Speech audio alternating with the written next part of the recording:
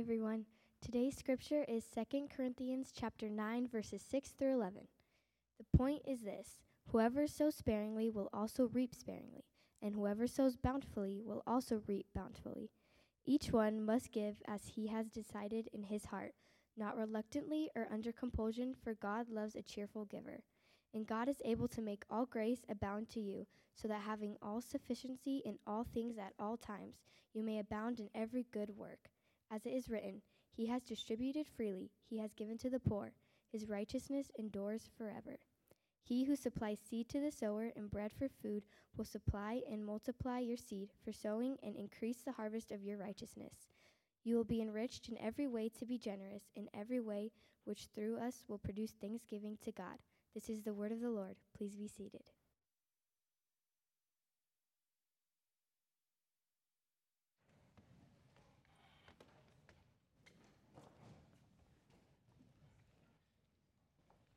Good morning. Everybody's awake out there. I like that. My name is Marcus, or like I said last week, folks back home say Marcus. I prefer Marcus. I'm just kidding. As the ushers come down, if you need a Bible, just raise your hand. We'll hand you one. We preach from the Bible. That's our gift to you. If you don't have one, you would like to follow along as I preach, that's where we're coming out of this morning. So if you like one, just raise your hand, and the ushers will get that to you. It's our gift. If you do not have one, please keep it. Let us pray. Gracious God, I'm humbled to be before people preaching your word as an imperfect man. Lord, may the words that you've placed in my heart through the study in the Holy Spirit come out and be received in the hearts of those who are seated here today. Lord, may they not hear words from a middle-aged man trying to tell me what to do. Lord, may they hear from you this morning. I'm just a mouthpiece to clearly communicate your word with courage. I thank you for where we are in our lives, where we are in the city, and where we are in the country. In such difficult times, we look for hope. And we pray this morning that there is hope and courage in how we should live. In Jesus' name I pray. Amen. As I always start and warn you that I always say that James chapter 3, verse 1 warns me personally as I do what I do this morning. So for the next 30 minutes, what I'm going to do, I will be judged more strictly for. The Bible says, let not many of us choose to become teachers or try to become teachers or preachers, because we will be judged more strictly. Some translations say more harshly. So when I read that and I study and I get ready to preach, these are not my opinions, and some things will come off, may sound that way, but I work as hard as I can and let the Holy Spirit work through me so that I preach something, so that if one heart is in here who can hear and understand clearly the Word of God, I pray that's a win. This morning, as you can see, as Ellie, thank you for reading, we have deviated a little bit from our series where we're walking through the book of 1 Samuel. This morning, we are in 2 Corinthians chapter 9. You'd be like, why are we in 2 Corinthians chapter 9? Well, because this time of year, things are starting anew as Dave prayed, and we want to start a sense of discipleship, a sense of togetherness as we go forward. And one of the places that we want to emphasize, and we realize that we've fallen short, is the area of giving and generosity and our money and all those kinds of things. If you're squirming in your seat right now, I'm just going to warn you, it's going to get a lot worse. I always like to tell you, we talk about this all the time. I say, sometimes I get on your street, sometimes I'm on your block, sometimes I'm in your house. Today, I'm in your house, I'm on your couch. My feet are going to be on your couch this morning, and your metaphorical couch, so get ready. I didn't get an amen, but I'm going to keep going. Welcome back, college students. Welcome back for many of you. We're happy you're here again. We will pray for you as you go through your studies this year. Summer is ending for some of us. Some of our kids are transitioned to school. There are new programs, like Dave said, have started. The school year always feels like the beginning. I don't know about you, but I used to get this feeling inside of me when August came around. It started getting cold a little bit, a little chill in the air. You know homework is going to be due soon, all that kind of stuff. I started to get some kind of way about school, right? I didn't do well when I was in high school, so I used to have bubbles in my stomach all the time. Well, this morning, we're talking about resources. Specifically, we're talking about money. What's your money story? What is the story that you were told growing up, whether verbally or kind of actively around you, unconsciously? What would you grow up? What ecosystem, milieu did you grow up in when it came to money? What money script would you say what was handed down to you? Some of us see money as a means to freedom. Some of us, this is how, through money, is how we show love to others or how we receive love from others. Some of us see money as the way we take care of ourselves, a sense of security. Some of us see money as now I have the ability, if I have a lot of money, I have the ability to control others. Some of us see it as power. Some of us see it as therapeutic. We feel better when we have it, or some of us see it as something that we consume, something that we need to spend, something that we need to have fun with. Some of us in here, no doubt, know how to multiply it. Some of us know how to save it. Some of us know how to stretch it. Some of us know how to make it work for us. Some of us see it as an idol. We will do almost everything or anything to get more of it. As I read those statements, you probably fit in there somewhere. An expert says this, one financial expert says, when it comes to money, people often play some tapes. And I'm going to read these, and you tell me if you play this tape in your head sometimes. If I had more money, blank wouldn't be a problem. You fill in the blank. I work hard, I deserve the new blank. I will never be able to pay off debt. These are your money stories. I can't seem to earn enough to get ahead. I need X amount of money to have peace of mind. Or, one of my favorites, I'm a cheapskate. Some of us spend money on things ourselves, and sometimes we're called selfish. All of those are on the spectrum of somewhere, some script or something that you were handed down, someone told you, right? Money can elicit a whole slew of feelings. Sometimes there's shame around money because maybe you grew up, you didn't have enough, or sometimes you had too much. It can bring out pride in us. It can bring some guilt. It can bring stress when you don't have it. Many, many more things. Am I on your street yet?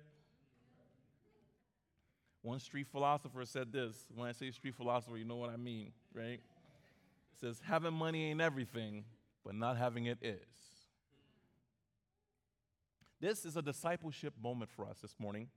We have to realize that sometimes I believe we've been discipled incorrectly when it comes to money, or we've been discipled partially, or some of us haven't been discipled at all. When I say discipleship, I mean no one sat and taught you how you should relate to money, how to handle money and your personal resources.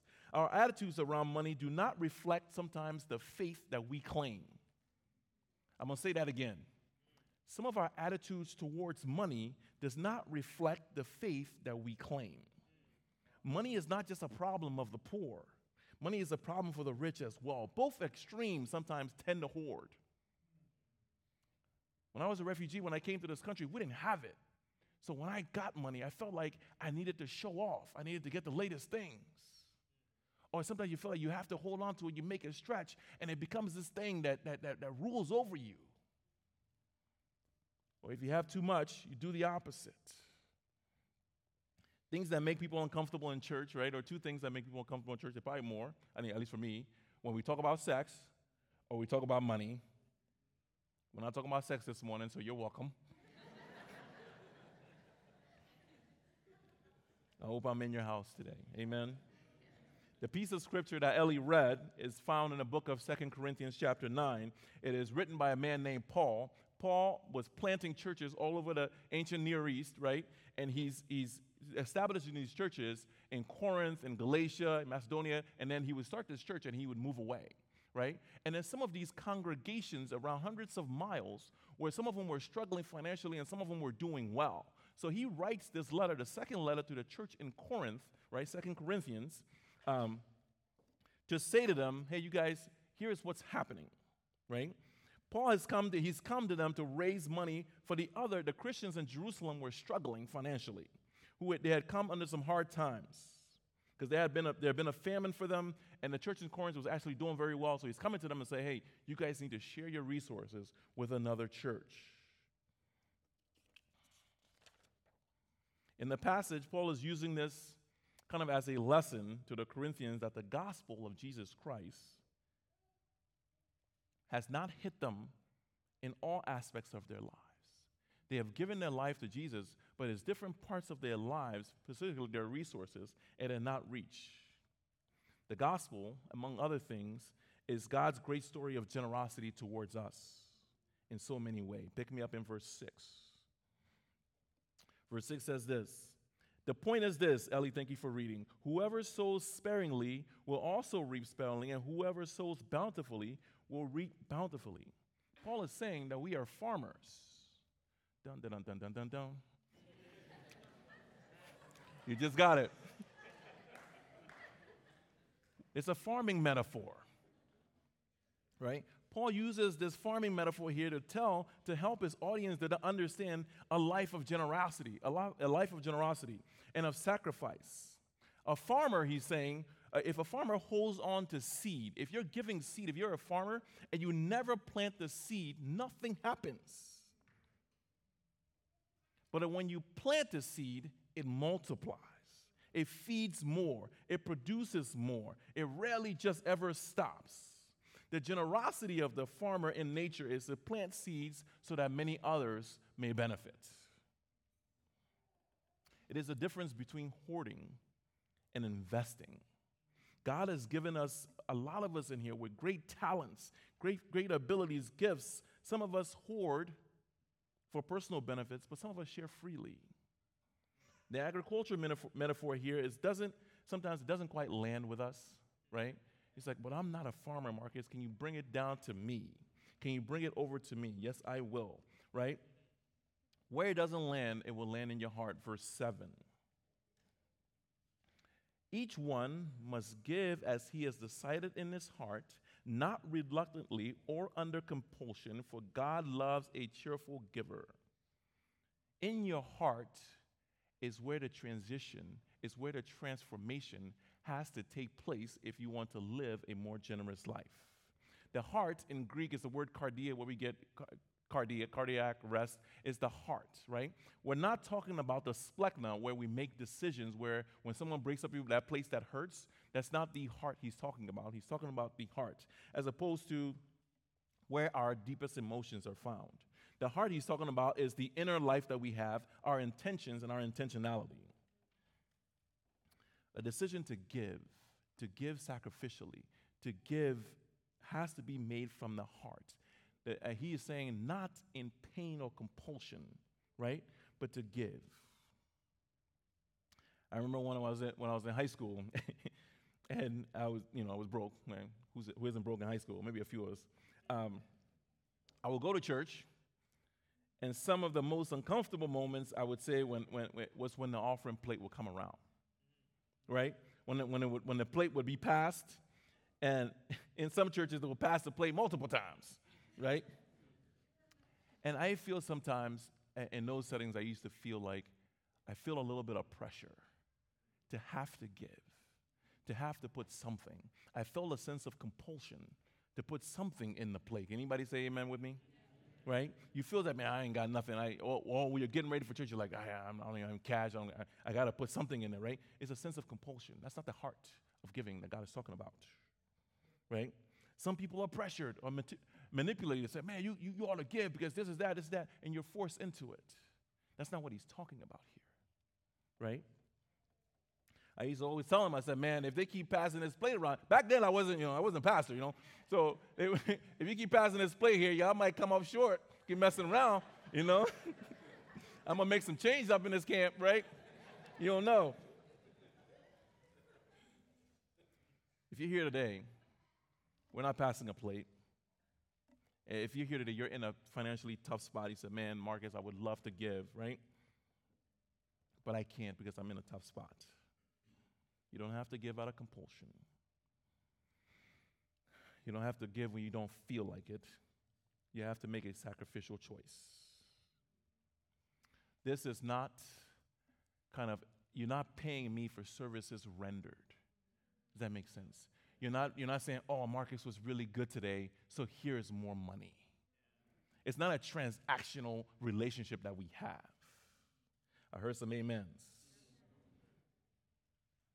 We often ask you here to give regularly and sacrificially, right? But go home, decide what you want to give, pray, and then give. Your giving is not between us and you. It's between you and the Lord. You know what you make. You know what you don't make. You know what you can give. And you know what your heart desires and where your heart is. But Marcus, you say, you don't understand, bro. I got these student loans creeping up on me, right? I barely make anything. I'm barely surviving. I hear you. You are more than what you earn. You have a lot more to offer than your money. But I will warn you that if you don't get in the habit of giving, you will get in the habit of hoarding.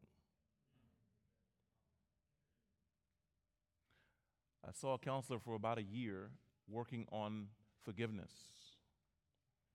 And she told me that if you wait until you're ready to forgive, you'll probably never get there. If you wait till you're rich enough or you make more enough to give, you probably won't develop the habit of giving sacrificially. If you wait until you said, man, I'm going to get to a certain number and then I'll start giving, when you get to that number, your lifestyle gets to that number as well. The habit won't be there, but a lifestyle will. I prefer, you can head nod, you can take notes, but I like amens too.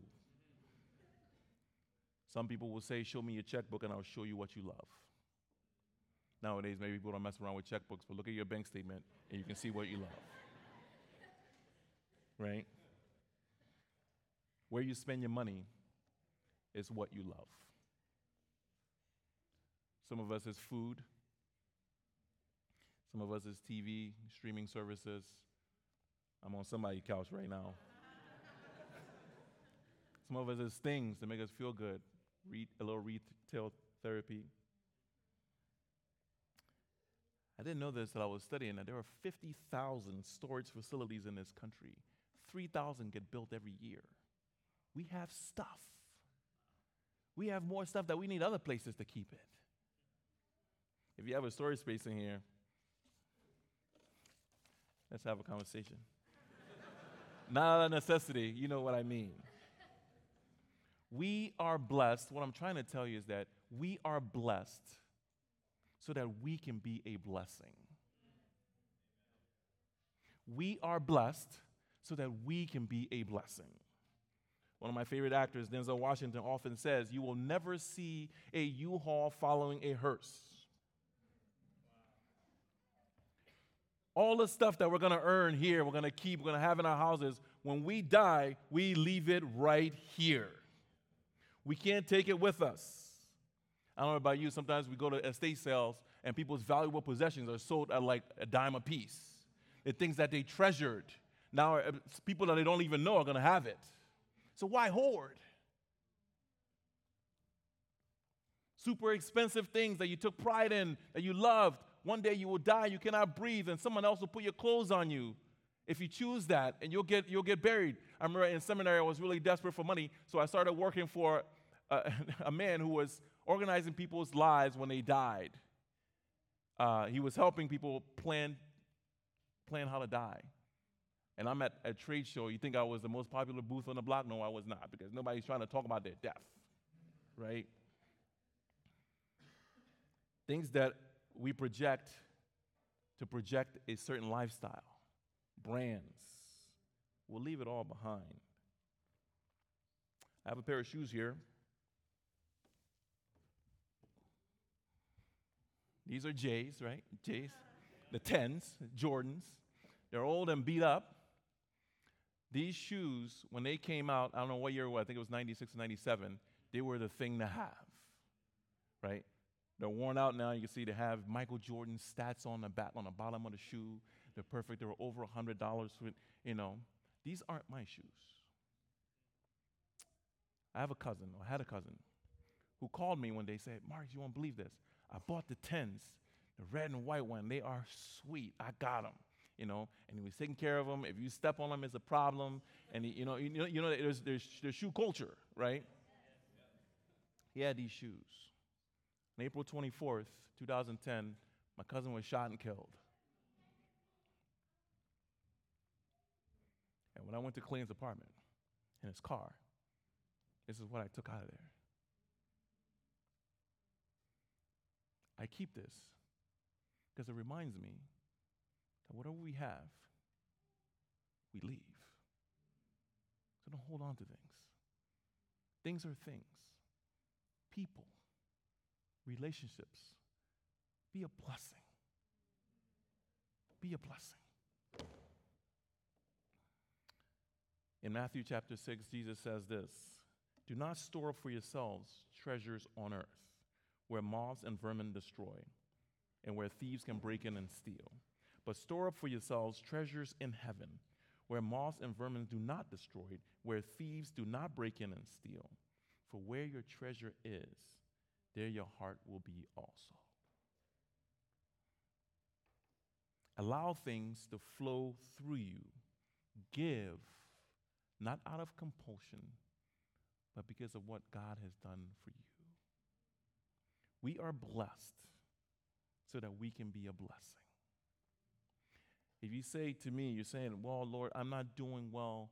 I'm in poverty somewhere. I want to assure you, and I like to tell this distinction because I have this vision, I have this kind of disposition, that we live in probably the richest society.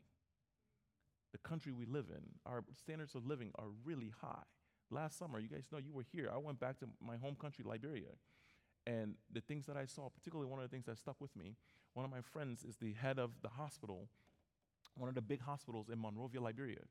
And he said, Marcus, I need your help when you go back to the States. We need to raise money because our only x-ray machine is not functioning. It has broken. Their only x-ray machine in the hospital was broken and they needed to raise money.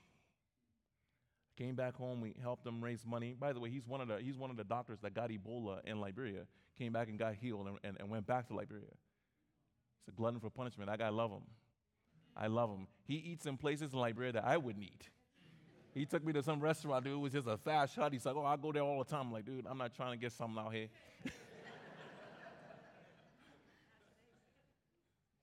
But that was the hospital that I was born in.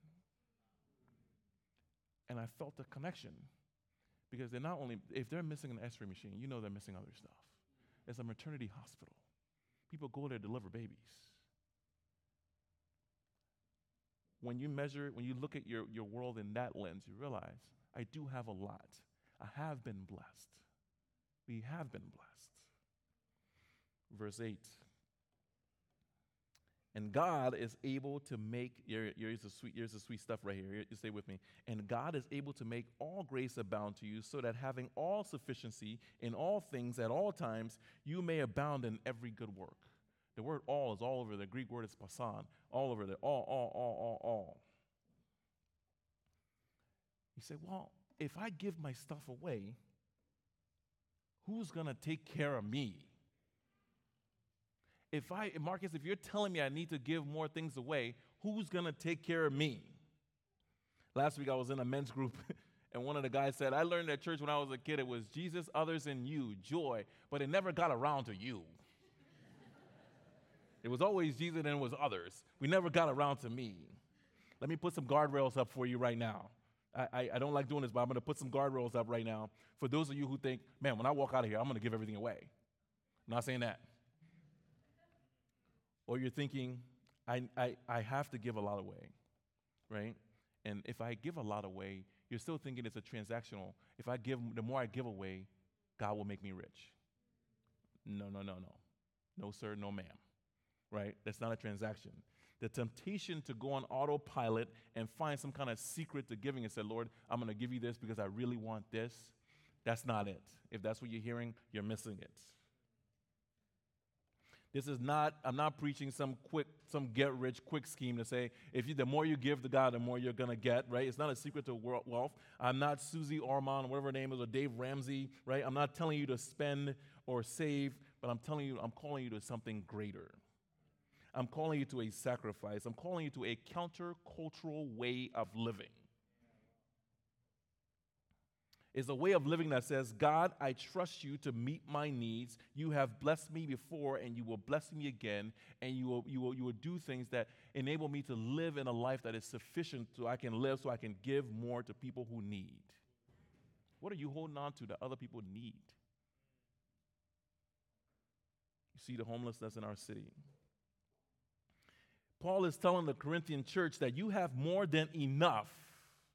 This is not, by the way, this is not a you when he's talking. This is not a you singular. He's not talking about individual people. He's talking to a group. It's a you plural, right?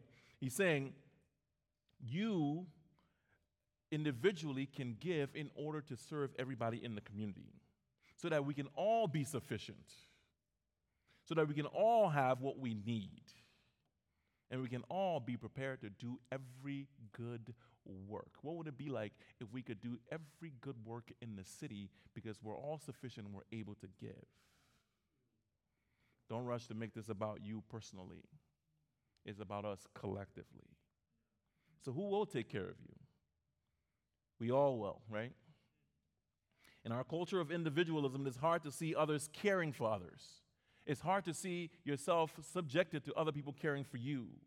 In our society, we tend to hoard and we give some because we're afraid that if I give a lot, I won't have enough for me. God gives to us so that we can share what he gives to others. The seeds that God has given you to plant, do not hoard. Because if you hoard, they will die. Right? When we sow, we multiply, and God gives a lot. So let's get down to it. How much should I be given, Pastor Marcus? Doe, as my students would call me. Hey, Doe, how much should I be given? In the Old Testament, the Bible teaches in Leviticus, Deuteronomy, that we gave our first fruits and we gave 10%, what's called a tithe. The people back then gave a tenth to the Levites, who were the priests back then, to support them because the Levites couldn't work. Those were the religious people of the time. And the Levites, in turn, gave a tenth to the chief priests. And those who didn't do that, those who didn't give a tenth of their income, were actually threatened with a curse, while those who gave were promised a blessing. The Old Testament says, give a tenth of everything you earned. We are commanded to support those, by the way, who preach the gospel, right? And while we should enjoy good things, God gives us, we are also called to be generous. So the 10% thing is kind of like a bottom level, like a medium. So it's like, we don't want to give and say, oh, here's my 10%. That still goes back to the heart of compulsion. You understand what I'm saying? Right? Under the new covenant, in the New Testament, we are to be even more generous. For many in the West, this will mean giving some of your time, giving some of your talents, giving some of your resources. There's so many more ways you can give than just money. Give generously as you have purpose in your heart. You are blessed, like I said, to be a blessing. Now, the natural question, the cynic in me, the skeptic in me, because I wasn't always a Jesus follower, right, says this: what are you going to do with the money? It's okay. I know some of you ask, if I give you my money, if I give this church my money, what are you going to do with it? Dave and Marcus, right? What are they going to do? Private jet? Luxury cars? Maybe a new pair of J's? What are we going to do with the money? Hear my heart on this. I rarely ever talk about other ministries and other churches, but when I see pastors berating their congregations for not giving, or I see pastors living extravagant lifestyles while people in their congregations are in poverty, it pains me, and that is wrong. You see that on social media all the time. This pastor, right? Preachers in sneakers. This pastor has this and that. And people see that and be like, dude, is that what you do? Man, that hurts. It pains me for them because of what awaits them. As shepherds who God has entrusted over a set of people who people have given you their money and you're using it for luxury items. It pains me for the church. The reputation of the church erodes in culture because you see that. There are countless stories of people leaving the church because of this. I say woe to those people who prey on the poor. Pray with an E, not pray with an A. Vultures.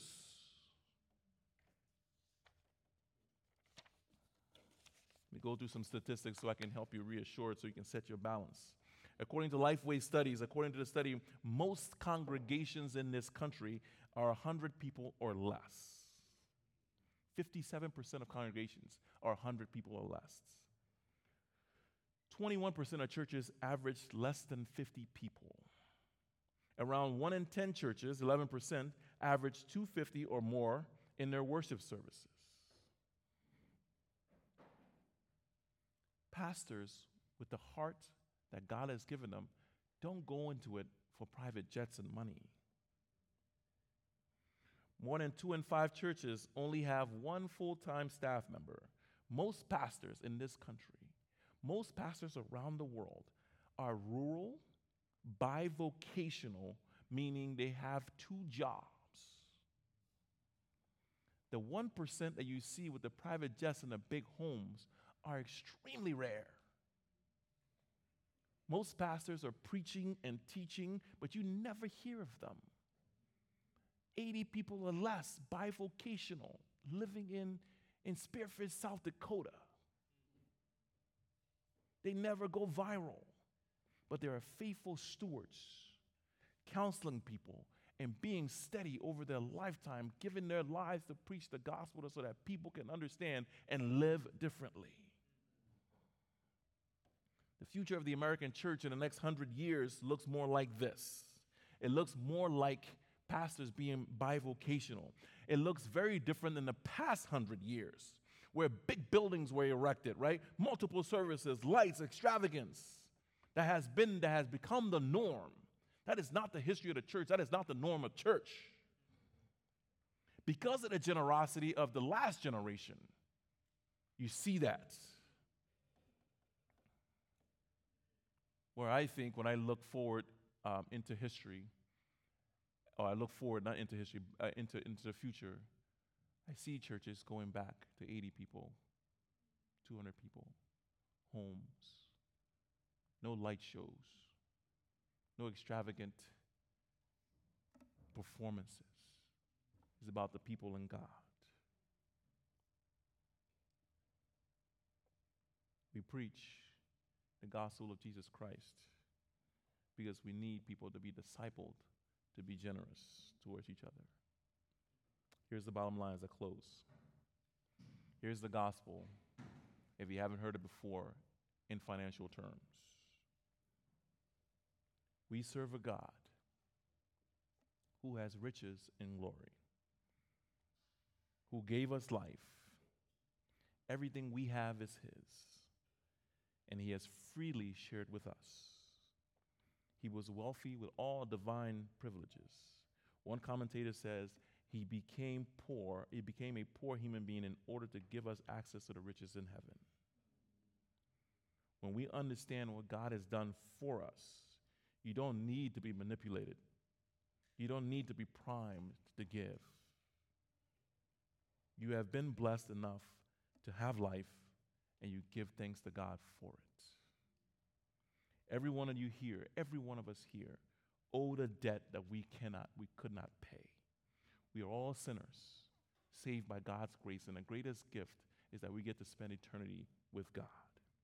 We could not leave his riches. God would not leave his riches to come down, not to set an example, so that we may live.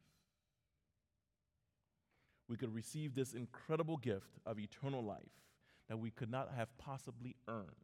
We could not have possibly bought. We could not have possibly negotiated. He paid our way and cemented our stay. We can be generous because he was first generous to us. In the end, we give because we trust God to care for our needs through other people. We receive the ultimate blessing. When Annie and I got married, 2 weeks later, we left Denver, Colorado, and went to Boston. We didn't have any jobs. We were praying. We had some wedding money. And for 6 months, I couldn't tell you how we made rent. We just kept getting gifts.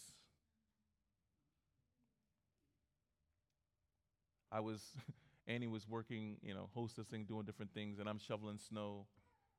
I picked the wrong winter in the wrong part of the country to decide to shovel snow for a living.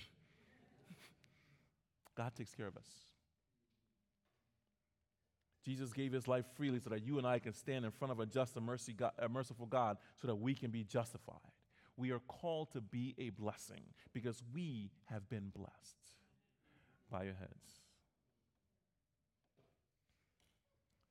Thank you, Lord Heavenly Father. Your gifts are sufficient to keep us.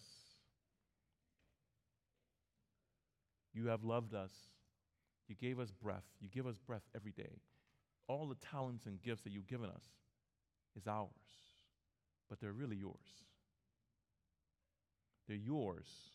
That you spared us and said, Lord, can you use your talents and gifts to bless other people? Lord, I know in my heart I've met more generous people who aren't Christians, and that's a shame on Christians. Lord, we repent for living a hoarding lifestyle when you've called us to be more generous. Thank you, Lord. Thank you.